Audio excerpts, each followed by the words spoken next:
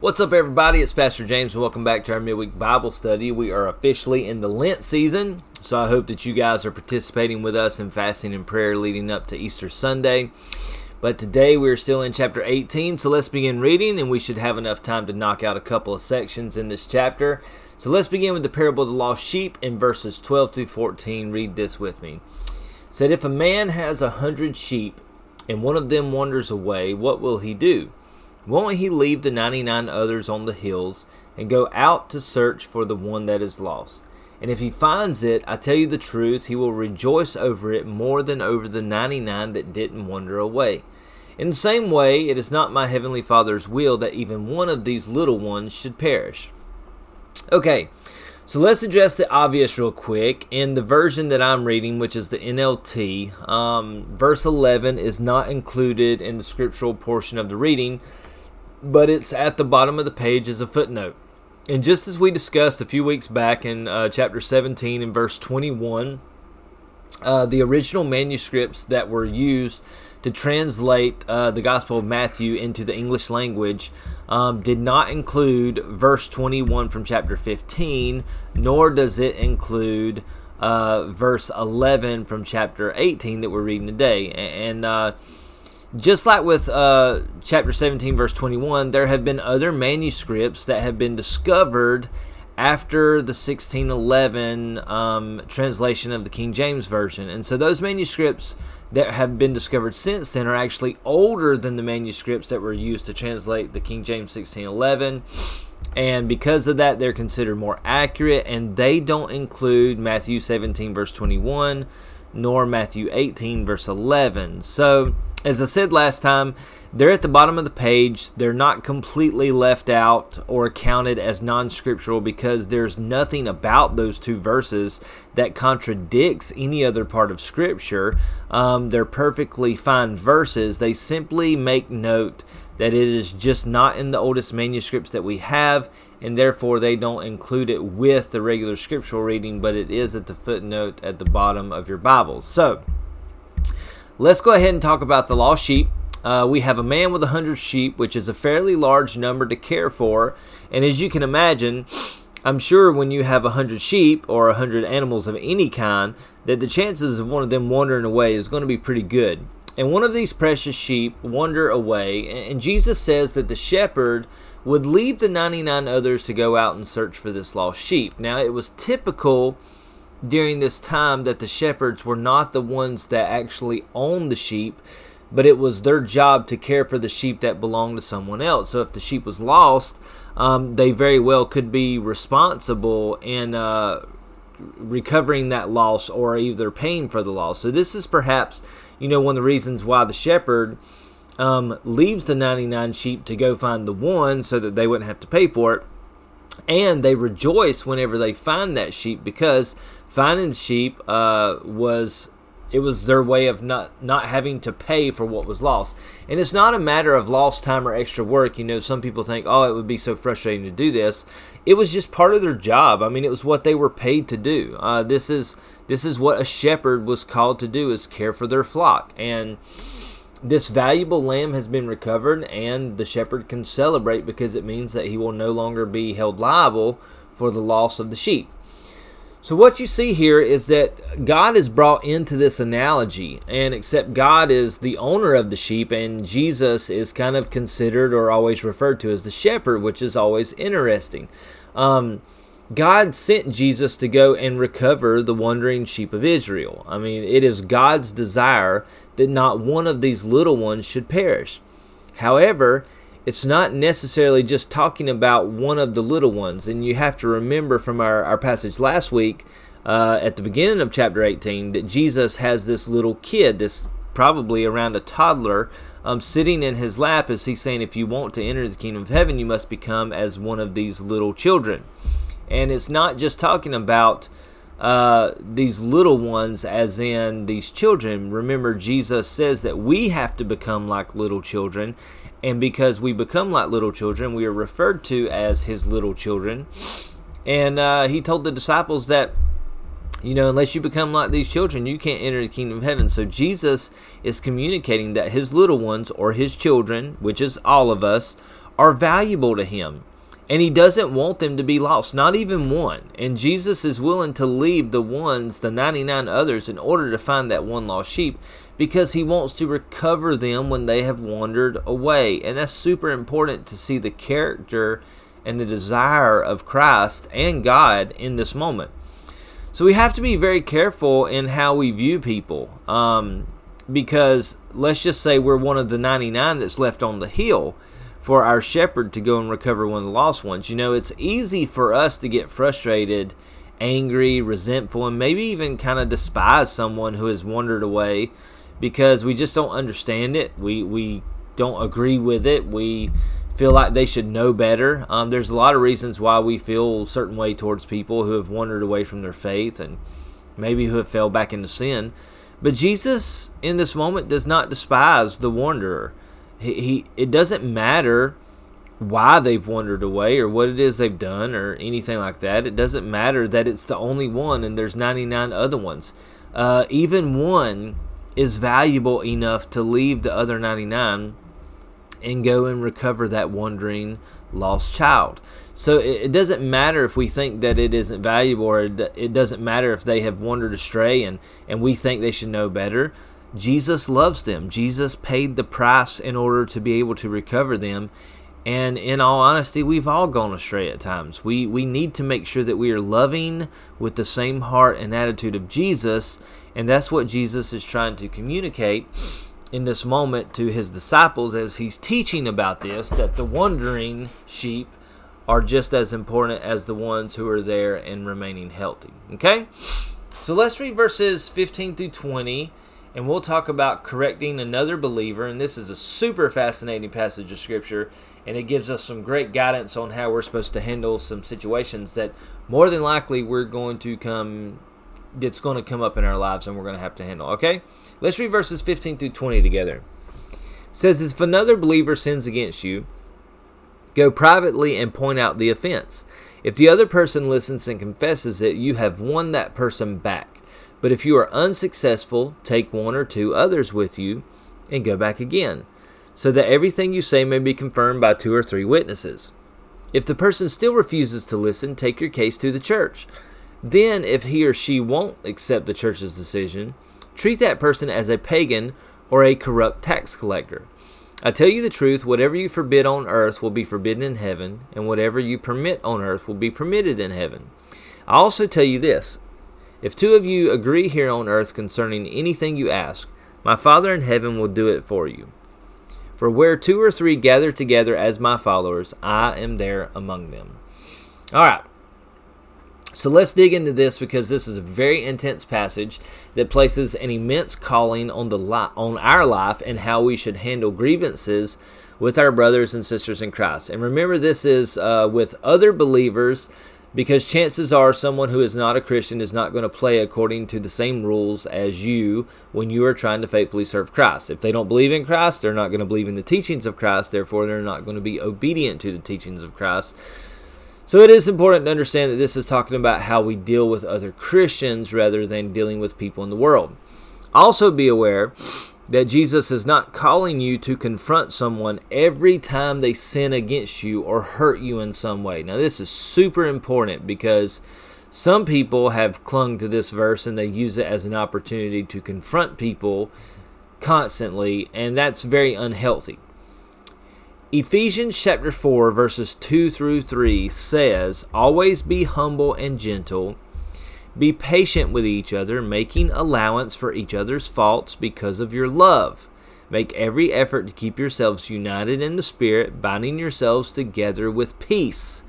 And it's important for us to understand that people are not perfect. We are not perfect. I am not perfect. You are not perfect. We are not perfect.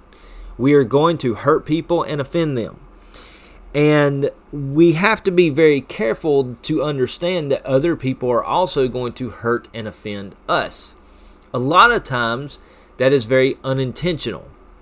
And so it's very important that we follow the teachings of Paul in Ephesians 4, verses 2 through 3, and we are humble and gentle and make allowance for each other's faults because of our love, not only our love for them, but our love for Jesus. So there are times where we are wronged or hurt, where we have to allow things to be, just to let them go.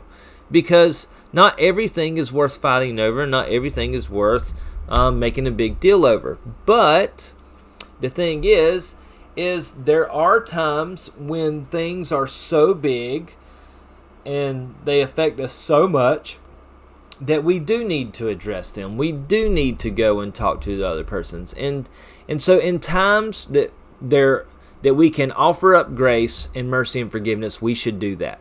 However, if there is a time when someone wrongs you in such a way that you're just unable to let it go, you should go and talk to them in the manner that Jesus has just called us to. And this will help to keep us from falling prey to bitterness, revenge, gossiping, and really just hanging on to stuff that is going to affect us a lot longer than other people. And we need to go to these people exactly how Jesus tells us to. And there's a process that Christ wants us to follow. And this process is so important because if we don't do it the way Jesus teaches us to, then we could possibly open up the door for Satan to have a field day, not only in our personal lives, but in the lives of anyone connected to the situation or people who are simply just close to us. I mean, there's been times in my life where I've been hurt and bitter about something, and in all honesty, my wife has suffered probably more than I have because she's had to listen to me bicker and complain about it and be mad about it and had to listen to me talk about it for years. And so just understanding that, a lot of times if you cling to stuff and you don't let it go, you could actually not only harm yourself more, but harm people you love more than you would ever harm the person who has offended you in the beginning. So our bitterness will greatly affect us, and the dangers of being hurt by a fellow brother or sister of Christ, there are just certain dangers that come up in this situation. So when they hurt us, whether it be intentional or unintentional, many times most people are regretful and they want to move on, and most of the time people just don't know how to. But if you hold on to bitterness, anger, and resentment, you will be the one that's held in bondage over this for years until you either confront them in the way that Jesus has called you to, or you just forgive them and let it go through the name of Jesus Christ. So this is going to hold you in bondage if you don't do this. And this is one of the reasons why Christ gives us this process to go through.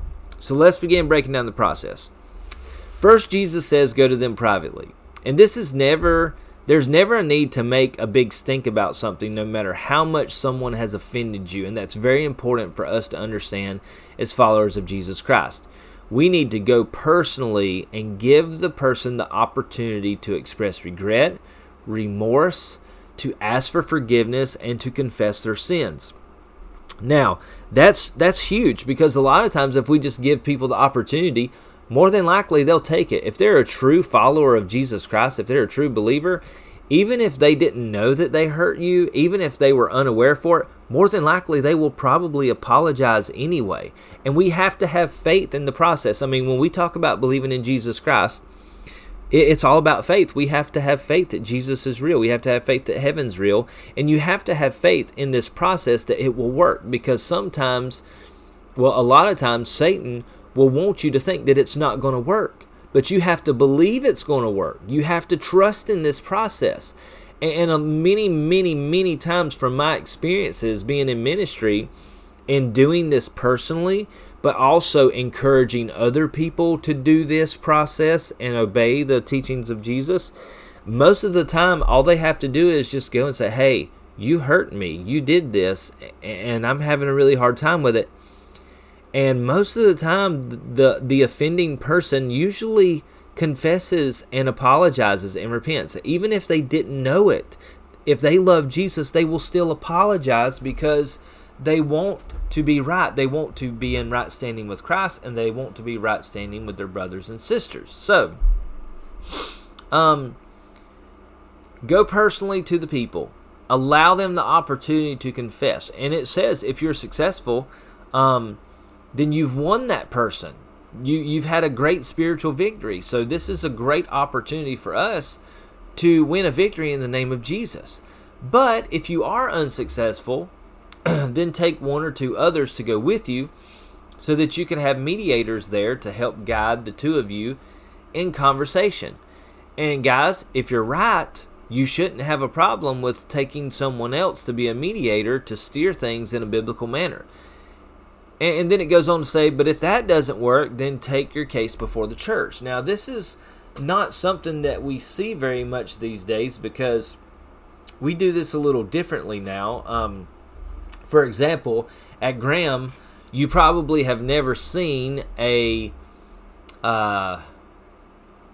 situation brought before the entire congregation to discuss and make a decision on. We have, it's called our LBA, our Local Board of Administration. Basically, it's made up of elders in the church, people who are respected spiritually in their spiritual maturity and who make decisions for the church regularly. And they are representatives of the congregation. So at Graham, if something like this ever came up, this is going to be more than likely brought before the board, and those 9 representatives of the church, along with our church staff, will make a decision on this situation or this grievance between brothers and sisters in Christ. But once the church decides on this, even Jesus said to treat that person like a pagan or corrupt tax collector if they refuse to acknowledge how the church decides this. And it is important to note that Jesus doesn't give specifications on exactly how, like, what part of the church should do this. So he didn't say the congregation, he didn't say the pastor, he didn't say the elders. So basically, it's probably up to the church to decide how they want to handle it. And for Graham Chapel, that's probably how we would do it. We would do it with our board of elders, along with our staff, and we would make a ruling on this. But Jesus says once the ruling's made, and if they refuse to acknowledge it, you should treat that person as a corrupt tax collector or a pagan. And it doesn't mean that you should hate them or mistreat them in any way, but basically it's saying, look, if you're not even willing to acknowledge the authority of the church, then you don't need to be a part of the church. You're not allowed to be a part of the church until you humble yourself and submit yourself to the authority of the church and do all the things that we as believers feel like you are called to do. And once it gets to that point, you have to understand this isn't someone who's wandering away. I mean, wandering has been eliminated from the equation. This person is outright being disobedient and removing himself from fellowship in the body because he's not acknowledging, or she is not acknowledging, the authority of the body of Jesus Christ, which is the church. So, that's a lot. Let me throw in a little disclaimer really quick for this situation, because while I believe God's word to be perfect and applicable in all situations, we do have to take into consideration the differences in cultures, times, and laws, etc. for our day and time. For example, so let me throw this out there. For example, let's just say if a child was physically abused or molested by someone in the church. As a staff member, as a pastor, and all of our staff members, all of our board members, as leaders in the church, we are legally required by United States law to report those crimes to the authorities immediately. Those are not things that we are allowed by our nation to handle. I mean, it's a serious crime that can be handled through our government today, and so we are called as Christians to submit to the governing authority, and so we are called to report those crimes immediately. So that would be one instance where we have to deviate away from Christ's original plan in addressing this situation personally with one or two witnesses and then with the church. Also, let's just take into consideration, like, if a woman was propositioned or, touched or physically assaulted or whatever by a man in the church. All right, so let's just use that for example. We would never expect that woman to go back to that man and to be alone with him again in order for her to give him the opportunity to confess and repent. That would be not only emotionally damaging, but it would also be putting her into another situation where she could be taken advantage of and harmed. So that is not something that we would also expect. And so, again, a lot of that, you have to understand there are laws that require us to do certain things today. And also, we are not going to put people in danger in expecting them to follow, like, we're taking everything completely 100% literal and we're going to do it exactly like this. We're not like that. We believe in grace, mercy, and love.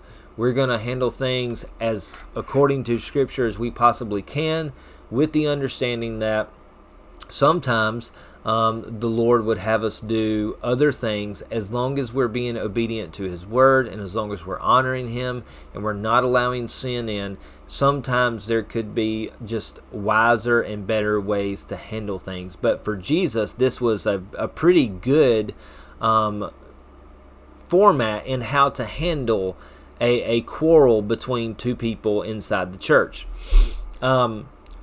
So you have to understand that, and I did want to make that disclaimer for you guys to know that we do understand that. There are some times where we don't go by this passage 100% because we're not allowed by law. We're not, and it's not always the healthiest and the best way to handle it for the good of all people in the situation. So just want to throw that disclaimer in there. So let's take a look at the last couple of verses. This next verse is super interesting, but Jesus said to the disciples, He said, whatever you permit on earth will be permitted in heaven, and whatever you forbid on earth will be forbidden in heaven. So this is quite a statement considering how many different churches exist. Now, I'm just thinking about this from today's perspective, and all the differences and the opinions and the different convictions that each church has. But Jesus seems to indicate that the church has the authority to do that. And perhaps it is good that we have multiple churches, so many churches around, especially in our culture, because if you think about it, if all the churches agree that something is unacceptable, then hopefully it would speak to the person who would say, well, I'm not going to submit to the authority of Graham Chapel, so I'm going to go down the road and I'm going to join their church, and hopefully they'll let me live the way that I want to and be a part of their church. But if the other church they try to go to agrees and then also does not allow it, then the authority of the church is recognized across the board, which is very healthy and good. And there are some situations, like, for example, let's just say that one church does not allow women to wear pants. But if they go to another church and that church does not mind if women wear pants, then that woman can be a part of a church where she can wear pants and be accepted and be loved. And I don't feel like that is something that is necessarily sinful. I think that's more of preference and personal conviction. So it's great if someone can find a church that would permit them to do that. Or, maybe if it was something like wearing shorts or a particular version of Scripture that you read or something like that. So it is good that we have churches that are different in some ways.